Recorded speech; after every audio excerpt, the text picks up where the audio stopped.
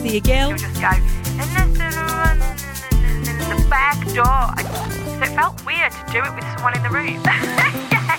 And I'm Jade Halliwell. Got my little Chevrolet. I take it to Mackey's, Asda. And you're listening to Do You Know Any Oasis? A podcast about two women trying to make an independent career in the music industry. I know you write your own songs and everything, love, and they're good and everything, but do you know any Oasis?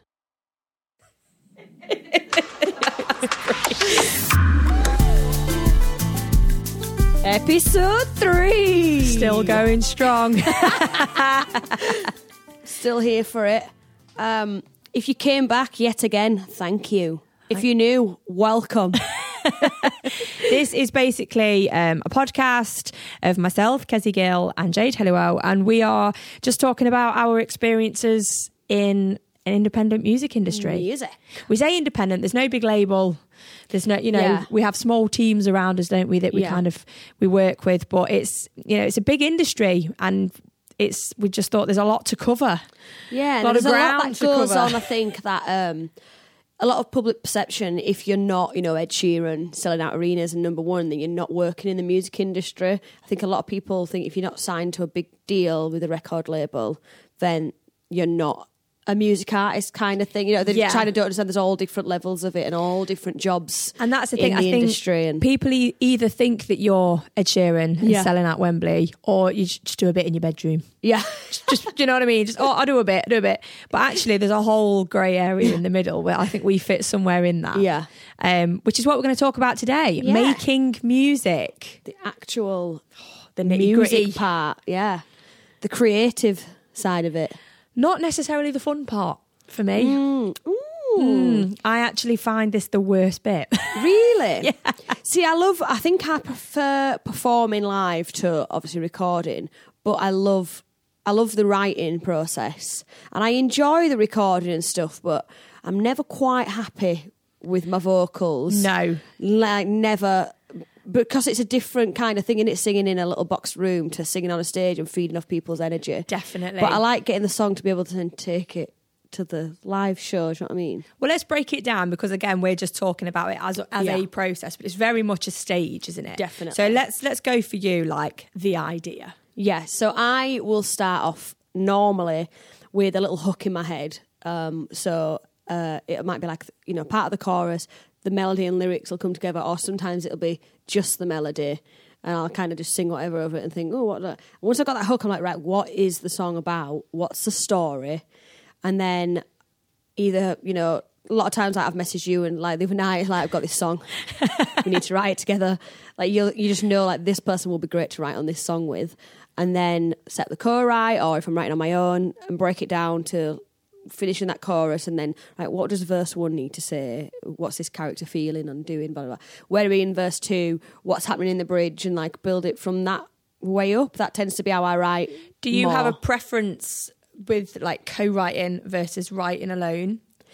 No, I mean, I love co-writing because I think it pushes you to rethink stuff that maybe I'd let through the net if I'm writing just on my own. I might think, I can't really think of anything, another way to say that, but that's okay, so I'll keep it in. But if you're with someone else, they'll be like, no, let's look back at that, and it pushes you to question everything and get the best result. I think I always felt like a sticking point with co-writing, because I had some really bad co-writes. Yeah. And for anyone that doesn't understand, like, so co-writing is basically where you get two or more songwriters in a room and you all bring something to the song, albeit it might be someone's sort of more into the music side of it, more into the melodies and the hooks, and then you've got more writers on it, but it's very much team effort. Yeah. And a lot of the big hits that are coming out in Nashville, some of them have got 5, 6, sometimes 7 songwriters on the credits, and you think that's pretty amazing. Yeah.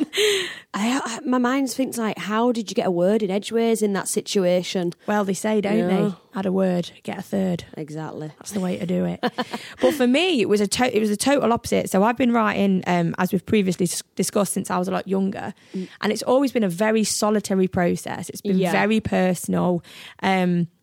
Something that I do at kind of crazy hours of the day, quite often during the night, always been a night owl.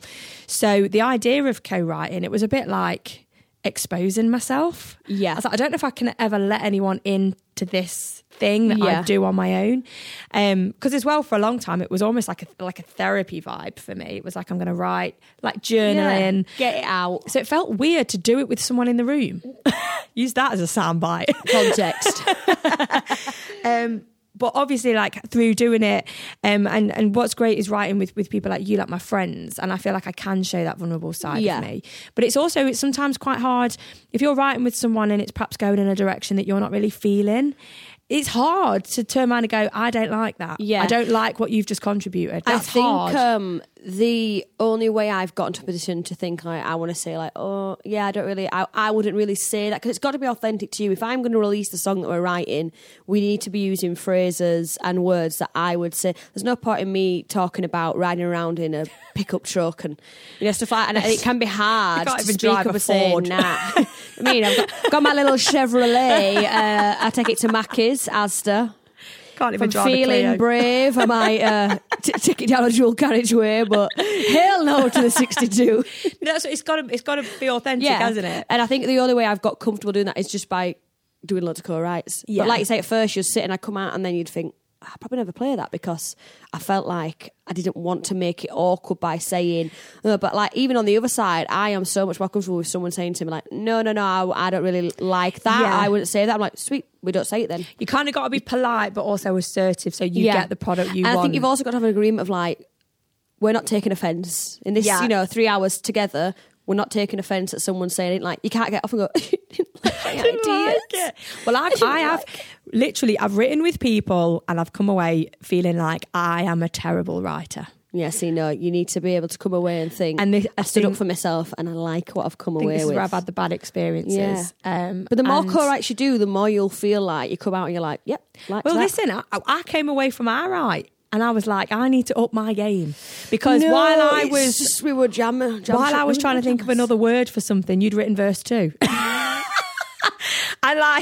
But again, so here's a classic example, and I'm sure he won't mind me shouting him out. Eric Pasley, we toured together with the Shires. We managed to get time to write. Yeah. And he is a very vocal writer. Yeah. So even before he has the words, he'll hum nonsense. Yeah, I've got a lot of co-writes. And it's like, I don't know whether it's perhaps something that's actively encouraged in Nashville, where there's the huge writing scene. So you might have a tune for the line, but you've got no words. So instead you'll just go, and this in the back door, and because it needs to ride with forevermore or whatever. Yeah. And I'm like, are we just humming? Whereas I'm a think writer. Yeah. So I will sit in silence for 10 minutes. Yeah. It's all going on in my head. But I probably look like I'm having like a vacant moment. Like I've zoned out completely. So you put those two people in the room, it doesn't really work. And I love Eric to bits, but we wrote 2 lines in our co-write. Yeah. And it's like, we got to finish this song. I was like, I don't know if I can ever write. I think when I first started, so I was like, I'd take my notepad everywhere. And I was the same, like I'd sit in silence and be like, don't speak up until you've completed a verse. Yeah. And I think that's how I kind of started learning how to write a bit quicker, because otherwise, by the time I've got this verse, they'd already moved on from the idea that I've been working on. Yeah. The co-writer's already like, oh no, I didn't like that, let's check. And I'm like, oh, well, now this don't fit. I'm back into my silence and my notepad. Yeah. I upgraded from my notepad to get a Mac. Luke was like, you got to stop taking your notepads everywhere. Let's get you a Mac. But you see, I'm old school. I like writing. But again, because it's a very quiet process and it's all very inward, I do still favour writing alone. Yeah. I mean, we've agreed, we've set up some rights, and I know that I like to say when you find that comfort, I have a safe space of people. And I've actually started, and again, this is like sort of how ideas can develop. I don't know if you could call it co-writing, but I bounce ideas off Lloyd, who's my husband. Never, like, I'm sure, again, he won't mind me saying, not really a literary guy. He's more hands-on, more practical. There's no that man can't fix. There's nothing he can't fix. I said to her, you better count your blessings every day that you're married to that man, because there's not a problem he can't solve. She's like, I've got a bathroom window that's not opened in a year. Honestly, I have a list of DIY. No, here you are, sorted. It's so practical. But on the flip of that, if I come to him with a song concept, it like goes completely over his head. But what's really nice is talking to someone like, I don't want to say like Lloyd, just maybe that needs a bit more of a literal idea. Yeah. You know, and he'll say like, I'm missing the point, that I don't get it. And then it makes my writing maybe less cryptic. Yeah. So I can say to him, if I sing this line, it's like, oh yeah, that's better than what you had before. Yeah. So it's also nice to have someone like Lloyd in the room. I think as well, a lot of people, a comment I get all the time about my writing is it's like, oh, we knew it was a Kessie song straight away. Yeah. Because I do have That's a good style. thing, yeah. Yeah, and I think it's probably an old-fashioned way of writing that I just do it on my own. But then I also think like, it's my style and... I don't think there's a right or wrong. Like, you can love co-write, you can love... Like, my EP is a complete mix. So, Woman I Am, I wrote with Laura Oakes. Love writing with Laura. Incredible writer. Amazing writer. And I had the idea for the chorus, and I was like, this one's Laura. Messaged her. She was like, yeah, we can write it. So, I wrote Woman I Am with Laura Oakes. I wrote Lead Me On my own. Yeah. I wrote Undercover on my own. I wrote Nothing But the Radio On with Jess Tristan, again, another incredible writer, a friend of ours. And then Drink This Wine, I didn't write at all. It was pitched to me from other writers who I admire. So also, yes, I write a lot of my music, but I'm equally not against recording something I've had no involvement in if I can connect to the song. What's perfect is as an EP, those 5 songs flow seamlessly, and this is what we were talking about, you having to have a style and sing a song that even if someone else has written it, like I'm sure when you heard Drink This Wine, you were like, this is a song I would sing. Yeah, this is how I would sing it, this is how I produce it. Which kind of leads us beautifully onto the production. So we've got the song, we've written it, potentially voice noted it. Yeah. I mean, God, my voice note collection is embarrassing. I have on my to-do list, go through voice notes, because I found one the other day going through, I was like, it's a great song idea. I've got a full verse in there. I was like, I'll come back to that. But they're all, I never name them, so they're all like recording 9, 5, 6. Yeah, like, I've got voice notes which I think are great ideas and that I've maybe recorded in the middle of the night or when I'm maybe a little drunk. Yeah. And I'm quite good with naming things. I'm a bit like OCD, so I will name it like maybe upbeat festival idea. And I'll go, oh, what's that? And then you listen back and it's just me mumbling into the phone. See, I'm really bad for recording, but while I'm doing something else, so you can hear me like, and then, no, and I walk, and in the background, dryers on. I'm opening and closing fridge, putting in a slice of bread. Well, I wrote Whiskey Drinking Woman while I was driving. Had to get Lloyd to hold the phone and I was playing the beat on the steering wheel. You're like Dolly with nails. Still got the original voice note for it because I was like, I really want to keep that. Yeah. But yeah, it's writing comes like wherever and when. Yeah. But when you've got that song and you've got that idea, then it's like, okay, now we need to make this come alive. Yeah.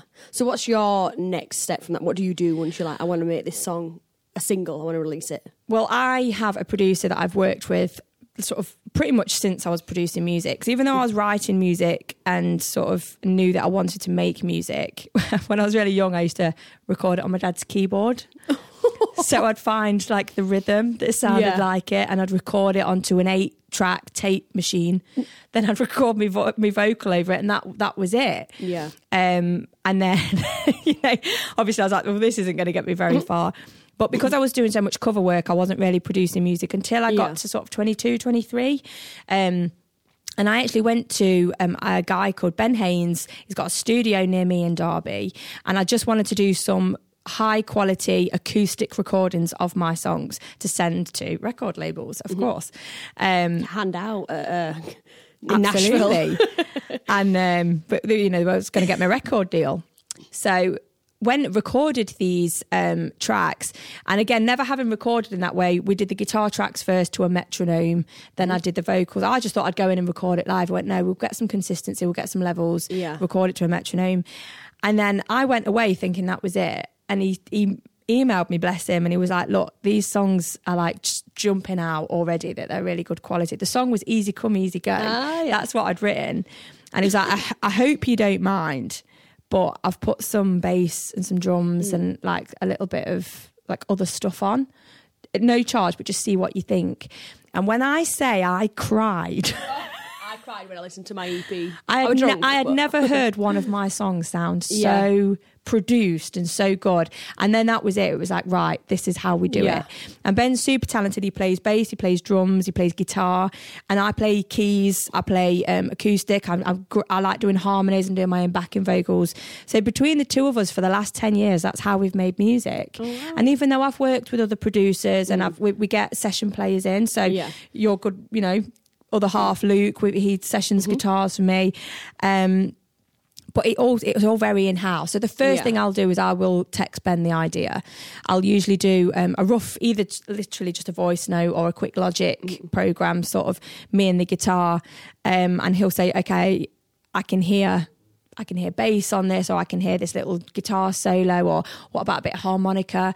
And we build it up together. I'll literally go to his studio and we sit and we say, right, this is what we want there, and we make it happen. And it's so exciting. That's what I love. That exciting bit where it all starts to grow. Like come together. Where it starts to get less enjoyable is knowing when it's finished. Yeah. It's like they say, don't they, with an artist, knowing when a painting is done. Yeah. I'm always like, oh, I don't really like my vocal. Should I re-record that? And he's like, you've done 9 vocal takes at this point. And Ben he laughs and he says to me, he says, you will never like the sound of your own voice. Yeah. I feel like that, yeah. But I don't. I listen back and I go, oh, that is not a good take. And he'll go, are you kidding me? Like, it's a great take. And I'm like, no, do it again. Start again.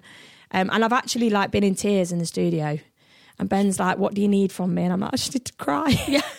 I need to cry out because I'm just failing at being an artist right now. But it's all part of it, isn't it? But it's hard. Yeah. You've got to dig deep. And it's, as well, we were talking about like feeling like you need to fit a bit of a mold. So, is it sounding too rocky, or is the intro too long? Is it sounding? Because with Spotify as well, like you got to get people's attention. If they're just like next, and you're thinking, does it grab their attention? Oh no, it doesn't kick in till the chorus, and it is exhausting. It's really hard sometimes to nail what you're happy with and what you think everyone else is going to be happy with. But because it's all in-house, we can have those battles together. We can go away, sleep on it, and then I can message him and go, do you know what? All that work we did yesterday, I don't like any of it. Take it out. But it loves you. Oh, honestly, some of the emails I've had. So if you are all interested in hearing what these very, very raw voice notes actually sound like, the songs in their infancy, then stick around to the end, because we're going to give you a little treat and we're going to do something we never usually do. Expose ourselves. We're going to share some voice notes, so stick around to the end of this episode.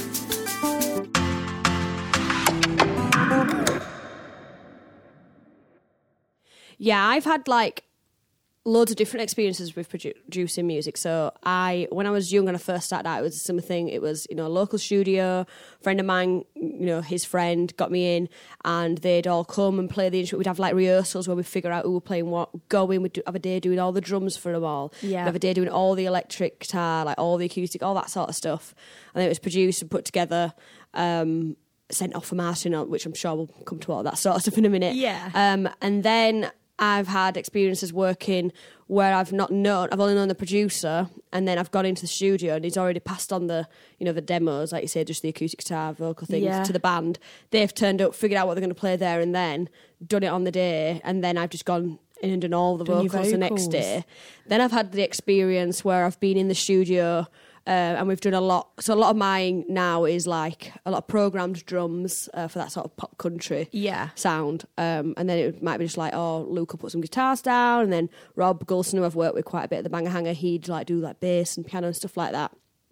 My most recent EP was the strangest experience, but actually I've found I really like working this way. So I basically send off acoustic. So like you were saying, you play to the metronome, like playing to click. I hate it. I'm really bad at it. I slip out of time all the time. Yeah. Weirdly, unless I turn the click sound into the sound of a kick drum, and then I can play to time. Oh, really? Someone told me that trick. Potentially more driving. Yeah, someone said change the sound of the because it's like... Yeah. So change it into a kick drum sound, and then it keeps you in time, and it does work. There you go. There's a little tip for you. So I'd recorded them, sent them off to my producer, Matt, over in Nashville, because, expensive to be flying over there to record each week. Sent them over there, told him references, sent him what I wanted it to sound like, what things I liked, what things I don't like. He then works on it and sends it over like, this is what I've come up with, what do you think? I was like, yeah, love it. Yeah. So he put the music onto it. Then I sent it off to a girl called Ramira, who was a vocal producer in London who I'd chosen to work with. She like sorted out all the vocals, the harmonies that she thought really needed to be in there, some ideas on changes to melody and stuff. Then I just booked 2 days in London and I went down and worked with Ramira for like 2 days, just recording all of the vocals, all the backing vocals. Again, I was very lucky. Laura Oakes came in and spent the day with us. She put some backing vocals on for me. Amazing. And then it went back to Matt, and then he put it all together, then sent it to a guy I chose to be my mixing engineer, which, because once obviously you get it recorded, you need it all mixing. Everything needs to sit together. So that's a big part of the process, isn't it? You put what you call your tracks down, so your guitar, your vocals, your drums, your bass, but then it's got to be mixed. It's like a cake. They're all the ingredients. Yeah. You got to mix it. Yeah.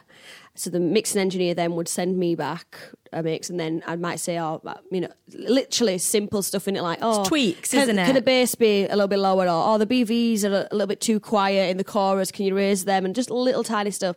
Get that done. And then I sent it to the master engineer, and then it got sent back to me. So that was a process of my music was just being bounced around the world, really. But and people just adding a little bit into it until it came back to me. What an amazing way to do it, though. Yeah. But I enjoyed it. I loved going down and just having like a weekend doing vocals, and like it's really good. Like we got like Drink This Wine, and we're like, let's set it up. So we like dropped all the lights and like little moody studios. Like, God, I wish I'd have gone to the shop and got a bottle of wine to do this, but probably not good for the recording. Hang on. You recorded Drink This Wine without a glass of wine? With a brew. I know. Listen. I know. It is shameful. I am embarrassed. What's funny is you talking about how you very first recorded music is something I really dream of doing. So I dream of getting like a studio for a couple of weeks and having all live players come in and literally being like, right, let's figure out how we want this to sound and tracking it live. Yeah. I would love to do that one day. Yeah. I've never really had the money to do that because it's expensive. You got, you think if you're paying 4 players, you got to pay them a day rate and their lodgings and their food and expenses for like travel. And I would love to do that one day. That's like a real aspiration of mine. But the vibe that me and Ben have, it's like we do all that stuff. It's just between the two of us. And it means then that we have a little bit more money in the pot for things like if we want an external mixer, like with the Mess I Made EP, we sent that off to Nashville to be mixed and mastered. And the mastering is just the sprinkle on top, isn't it? So once you've got your mix track, you're happy with all the levels. What mastering does is it basically compresses it and puts it into a format which is perfect for streaming, for radio. There's no bits where, the drums are going to jump out or distort your radio. And it's all done on hertz and frequencies, all the technical stuff. But it ties everything up in a ribbon, doesn't it? Let's have it a bit of honesty now. How many times have you got a master back and you've thought to yourself, I can't really tell the difference with it. It sounds, the other record sounds like a bit cleaner, like it's a bit louder, but I thought, I know it's essential and I know it if I put the mix out, I'd immediately pick up when hearing it on Spotify and be like, oh, that stands out a mile against a playlist. It's way quieter. Yeah. It's not like, it doesn't sit in that playlist. The mastering. But sometimes I'm like, my ear doesn't know what I'm listening for. The mastering is the equivalent of like having a rewire in a house. You spend thousands and thousands and then you walk in the room and it looks exactly the same. Yeah.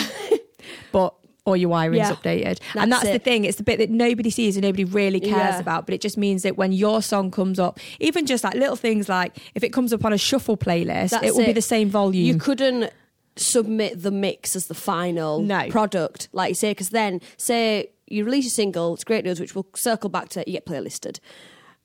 Well, you wouldn't. Let's say you did in this world. Immediately, the listener, when yours comes on, they're going to be like, at which volume? Yeah, turn it down. What? Why is that so quiet? Why does that sound like it was done in a bedroom? Even though it's a great recording, it would sound so much different to everything else. Mastering is integral. Yeah. It's and again, it's like how long is a piece of string? You can spend 50 quid on getting a track mastered. You can spend 500 quid on getting a track mastered. I approached Abbey Road for some mastering and very quickly realised they were out of my budget. But again, what a dream to one day have like an EP mastered at Abbey Road and stuff like that. We're going to make it happen. How long have you known it's going to be recorded at Abbey Studios? We're going to do it. You know what? Sesh, absolutely. I just think and these are like such well-known studios and well-known names, but the truth is when you're at, dare I say it, our level, we are funding it. There's no big label. Oh God! And we have to do everything we can in our power to make it sound high quality, but on a budget. Yeah. And we have to use everything in our little arsenal for free, which just leads us on to the dreaded social media. Hi, I'm Jade Halliwell, and don't forget I am an independent artist, so you can check out all my music on Spotify, Apple and everywhere where you can stream and download. Yeah, that is a minefield in itself. It's a social whole media. thing. It's a whole vibe. It's I think what's something that started out, the thing for us as well, when we started making music, social media didn't exist. We are probably the last generation of artists that know life pre and post. Yeah, definitely. Digital, social. Because we were the girls that were printing out our CDs and handing them out to people, handing out business cards at a gig. Yeah. And our business card didn't have our social media on it. It had our phone number and our email address. That's it, yeah. And it was like, can you believe we just gave our phone numbers to random men? Call me, baby. But yes, I mean, social media, I just love how much we all hate it, but that we're all slaves to it. Yeah, it's awful. Like, I love it as a consumer. Do you know what I mean? I love to I'll watch cat videos through. all day. Like, I wake up, I'm an hour in bed every morning on TikTok, finding out how best to clean, my sink taps with a toothbrush. Get rid of that lime scale. What's the best way to do that? I'm figuring out, is it acceptable to use a pan lid in a wet cloth to clean your sofa? I'm there for it on TikTok. But I hate being like, creating the content, because it's hard to, one, be current, two, be yourself, because there's no else I can stand more than just being like false and acting a way that I wouldn't act in life, because then I think people see straight through that. You just got to be yourself on it. You've got to. But it's hard to like think, I have to create this content, because the reality is you're like, I've got to get my makeup on. I spend 99% of my time in joggers, the Girl Country hoodie, hair on top of hair head. in a bun, no makeup on, bit of Sudocreme on my acne. Got to do it out. Do you know what I mean? Life, socks and sliders. Yeah. It's an effort to wash my hair, shave my legs, put on something, twist my chin. But you know what? The hardest thing is, once you've done all that and you've spent 3 hours getting ready, and then another 2 hours filming, another couple of hours editing. Yeah. Then you're scheduling them. So then you're a video scheduling a day at least going out. And then you get 15 views. 15? You're doing better than me too. I mean, I feel like we're both kind of talking about TikTok. Yeah, definitely. TikTok is, because that's definitely a generation below us. Yeah. That I'm being told all the time, you need to be on TikTok. And it is a thing. How many documentaries do we watch at the minute, or like reality TV shows, and they're like, you need to be on TikTok. You need to have a good following on TikTok. Labels, no one's signing anyone unless you're on TikTok. Labels are not even looking at your music, your streaming, your live repertoire. They even want like to know. Playlisting. They want to know, well, did it go viral on TikTok How many first? followers have you got? Yeah. I had a really high profile meeting with a big label in Nashville, set up by a couple of people that had seen me do a little showcase. It was really exciting. These are big people. Yeah. And we went to a hotel in Nashville. I was super nervous, and I was like, just be yourself and sell. And they were like, these like two lads that were probably not a day over 25 turned up, sling back. Yeah. Baseball caps. Just cool guys. cool. Just really, I'm expecting like businessmen in suits and ties and briefcases to turn up. No, really cool, like backward caps on. And they were like, we love your vibe, we love what you're about, and you got a great voice. But we really need to, we can't encourage the social growth enough. Just work on getting them views, put some music out on TikTok. They were like, we as a label now will put a song out on TikTok. If it doesn't do well, we won't release that song. What? And I'm like, what a world. What a world to rely on social media to put out what you've invested, a song you've written and invested in.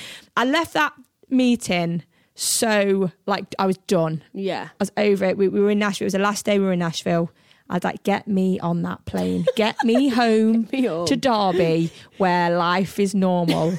And I can just write and sing my...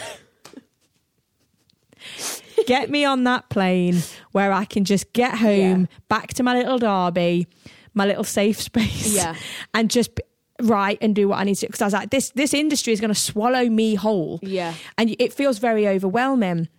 But then I feel like we're still of that generation where we're perhaps like, Facebook is a really great platform for us. Yeah, and I had, so I mentioned in one of the other episodes, like the viral video, that made my Facebook shoot up. Yeah. So my following on Facebook is really big, but not everyone on there actually interacts with what I'm doing. Do you know what I mean? A lot of people don't see my posts. It's the weird algorithm thing. Well, that happened to me on TikTok. Yeah. Because after having taken part in a BBC TV show last year called I Can See Your Voice, they allowed me to share the footage of the live screening.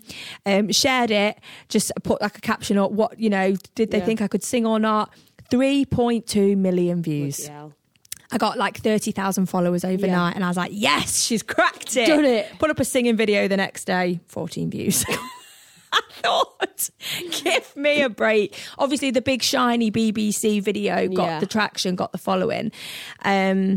And I, you know, me singing in my bedroom. I mean, it's amazing. You look at people like Sam Ryder and you think, oh, well, why isn't it working for me? Yeah. I just think some get through the net. Yeah. Some do get through the net. It's hard to crack, like, you know, the right hashtags, the right time to post, the amount of times you should be posting. Twice a day. Do you need the same background in every video? Twice a day you got to post to beat the algorithm. I ain't got time.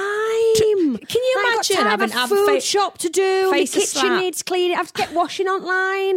You know what I mean? I have to go what see we my need to mates' do, pajamas. We need to like do our makeup and film like 20 videos. Well, I got into a thing earlier this year. I was like, right, every Wednesday, I'm going to get up, get dolled up, lock myself in the office, record like the week's worth of videos, edit them, put them on the TikTok, get them in my drafts, and every morning I wake up and post. Worked for about 2 weeks, and then life got in the way. And I was like, I ain't got a full day to record and do this shit. And you know what's really hard? Like, we, as artists, and I know a lot of independent artists, we push the live agenda so hard. And this is why the pandemic was so tough, and we're going to touch on that in a second. But we want people to buy tickets and come and see us live. Yeah. So you feel like you're pimping yourself out, just giving people stuff for free because they're not appreciated. Yeah. And again, it's like, God forbid we could do an original song. No, always a cover of Aretha Franklin, cover of the Cranberries. You know, hoping that some Cranberries fans might pitch on, or some Aretha fans. Yeah. But it is. I feel like it's selling my soul to the devil. Yeah. It is. I would rather go to a gig where there's 50 people that have bought tickets that are going to enjoy the gig and come back to another show, then put a video up that 50 people might view in the hope that they give me a like. You get one comment and it's someone just putting shit. Why is your voice doing that wobbly thing? Honestly, I'm going to say I hate social media. Ooh, with one exception. One. Live streaming. Live streaming. What a world. Tapped into that shit, didn't we, in lockdown? We had to. Let's talk about it. March 23rd, Boris Johnson. March 23rd. Well, if you remember, slightly before, so we were due to play Saltburn by the Sea. Yes. Little gig we had going on. Little writers' round. Looking forward to it. We're all up Country on the Clyde, March 10th, around that weekend. Yeah. And gig COVID on the Clyde, as it got renamed. Yeah, COVID on the Clyde. Everyone got that. And it was like constant gig cancelled. We're like, bloody hell, everything's getting cancelled. That got cancelled. So I was like, no. What we do, I'll come to you. We'll live stream instead. You were like, yeah, we'll set up cameras. We'll have a drink. We'll name it like lockdown session or something. Yeah. Didn't we? The Dream Team quarantine stream or something. Well, it was all very new and exciting. Yeah. We were like, I'd never done might live. get 20 people. I think I'd gone live once on New Year's Eve when I filmed the bagpipes. So the only time I'd ever gone live. I've done quite a few live streams. When I had that viral video, I did a live stream party and just sat on my cousin's house, invited all my friends and family around, set up a camera, took requests. Like, I'd just never done played all night. I did another one when I think a song went number 1. And then I've done a couple, literally like 20 minutes. I'm going to go live tonight, play my new single for you. Yeah. Odd thing, but I hadn't done it to that extent. And then obviously, so the plan was to just do it together. Bojo shut us down. Well, what night? Was it scheduled for the Friday? It was the Thursday. So the Thursday was when we were going to go live. Yeah. Boris Johnson came on our screens Monday the 23rd and said, you must stay at home. So we're like, well, that scuppered our plans. Yeah. So we had a little chat off sort of away and said, well, I'll tell you what, you take the Thursday, I'll do the Friday. And we'll just both do a separate one. And how long did that last? Me and Luke, I know we did 63 weeks. Yeah. I think you were about the same. Well, we did 59. But we had a couple of weeks off when we had, the It's small about the same periods time of we both time when you stopped. could go on holiday or go out, and we were like, took full advantage of that. We had, it was intense. It was so good though. Like you say, we kind of started thinking, we'll do this one-off stream. A few weeks, we're back to it. Yeah. But then we ended the stream like, do you want us to do it again next week? Yeah, we'll do it again next week. Yeah. And then it was just, that was it. We knew Thursday, 7:00, I were live. Friday, 8:00. Honestly, and live. I tuned in. I think I saw almost everyone, but it was the routine. It was the fact that I knew on a Thursday at 7 p.m. I got my dinner on me knee, I got my glass of wine poured. Yeah. This is happening. And I felt like, because I couldn't physically come and see my friends, that was my hour with my mates. And even though we had like Zoom meetups, like everyone did, kitchen parties and all this, it was so lovely to have some live music of some capacity. And it feel like a gig because you could have the comments up so you could see what people were saying. The comments were just so rapid, and you felt like you were meeting up with you people. actually see it, you're getting to know people, and you still had that element of performing, because I knew, like you say, I knew every Thursday I'd wake up, I'd go through requests, I'd be checking them in throughout the week. Yeah.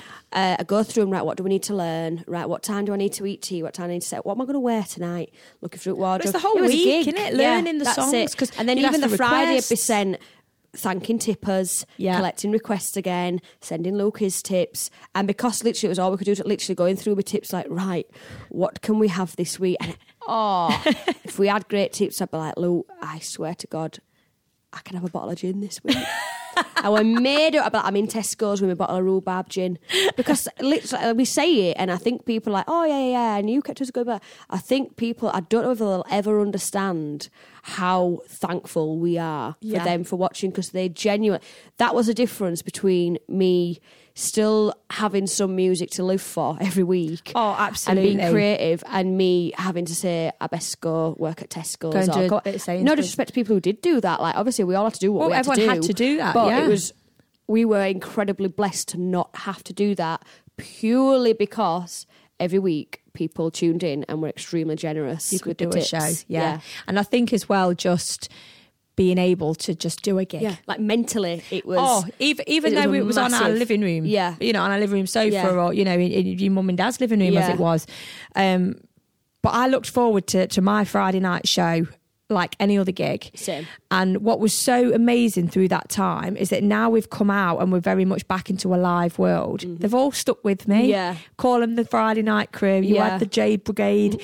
And you see they're all in the T-shirts, because we did like merch through lockdown and stuff. It's like, even that was incredible. We'd be like, oh, how else can we make some money? What about if we did a batch T-shirt? So we'd save some tips, run like a special edition, like we had like the lockdown special T-shirts and stuff. And then we'd mention it on live stream. By the time you come off, sold out. Yeah. Mind blowing. And now again, people I'll wear never them to gigs. Now, it's amazing. And sometimes I'll see like newer fans question people for like, where did you? I've never seen that T-shirt. And like, this was a lockdown special. They only did one run of this. And this is the thing. And I think what's amazing is, even though the world is opening up again, and you can say, look, we're living in a world where everything's digital, everything's on your phone, and you can't beat live music. We both recently just did a live stream to celebrate 3 years since our first one, and even though they could have gone to the pub, they could have gone to a gig, they stayed at home and watched us on their phones and on their tablets and on their televisions to be part of that movement. And I do think there is room for digital gigging and on online videos. You can't beat a live gig, can you? The energy in the room, the room sweaty buzzing, room, waiting to go on. I love it. Can hear people bustling to get forward, get a good spot, and that's at the bar. And Shot you know in 10, what? get a drink now. Don't want to be queuing when she's playing. That's why I'll never be a TikTok star. I will never be able to sing into my phone like I sing to a room full of sweaty people. But the flip side of that is there's a whole new generation, which again I'm sure we'll touch on this at some point later on this season, of people on TikTok now who've never actually played the live gig. So they're the flip side. They've never experienced what it is to put a gig together. They're in for a bloody shock when they turn up to a gig and have to get changed in the disabled toilet. When the roof's leaking on them. That's an episode in itself. Isn't it? But yeah, once again, thank you so much for listening to our ramblings and musings. Absolutely. And we hope we've given you a little bit of an insight into what actually goes on in creating music. And we'll see you all next week for another episode of Do You Know Any Oasis? Thank you so much for listening. If you have enjoyed this episode, please don't forget to hit subscribe and follow us on social media.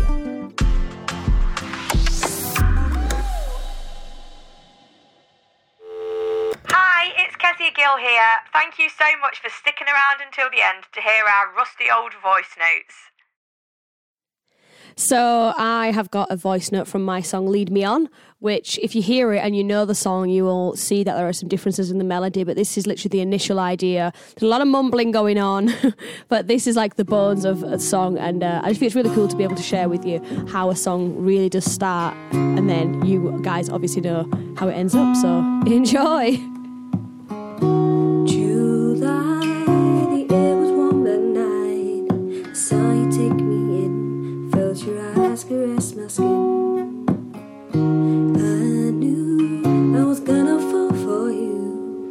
I didn't try to deny it, there was no point trying to fight it. But soon I started realizing you were only gonna play a game. And soon I started realizing you were gonna make me go insane. And then I started realizing you were always gonna lead the way. I could see what was going on. Go ahead and lead me on to the next one, on to the place I'm meant to be, to the guy who's gonna love me for just being me. Don't apologize to be listening to your lies. Boy, you played this whole thing wrong, so go and lead me on. Go and lead me on.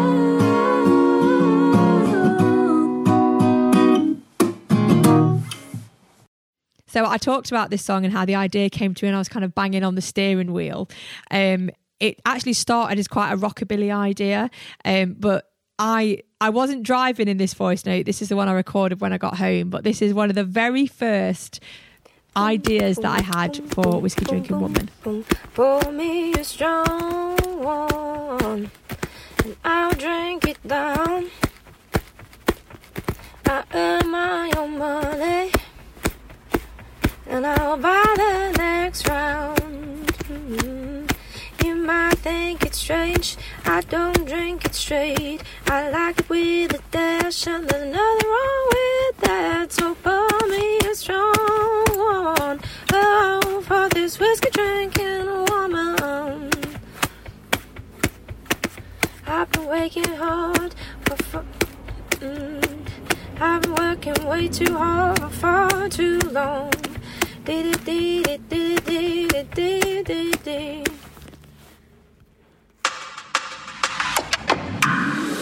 Hi, I'm Kezia Gill. And I'm Jade Helliwell. And don't forget, we are both independent artists. So you can find all of our music on all major platforms.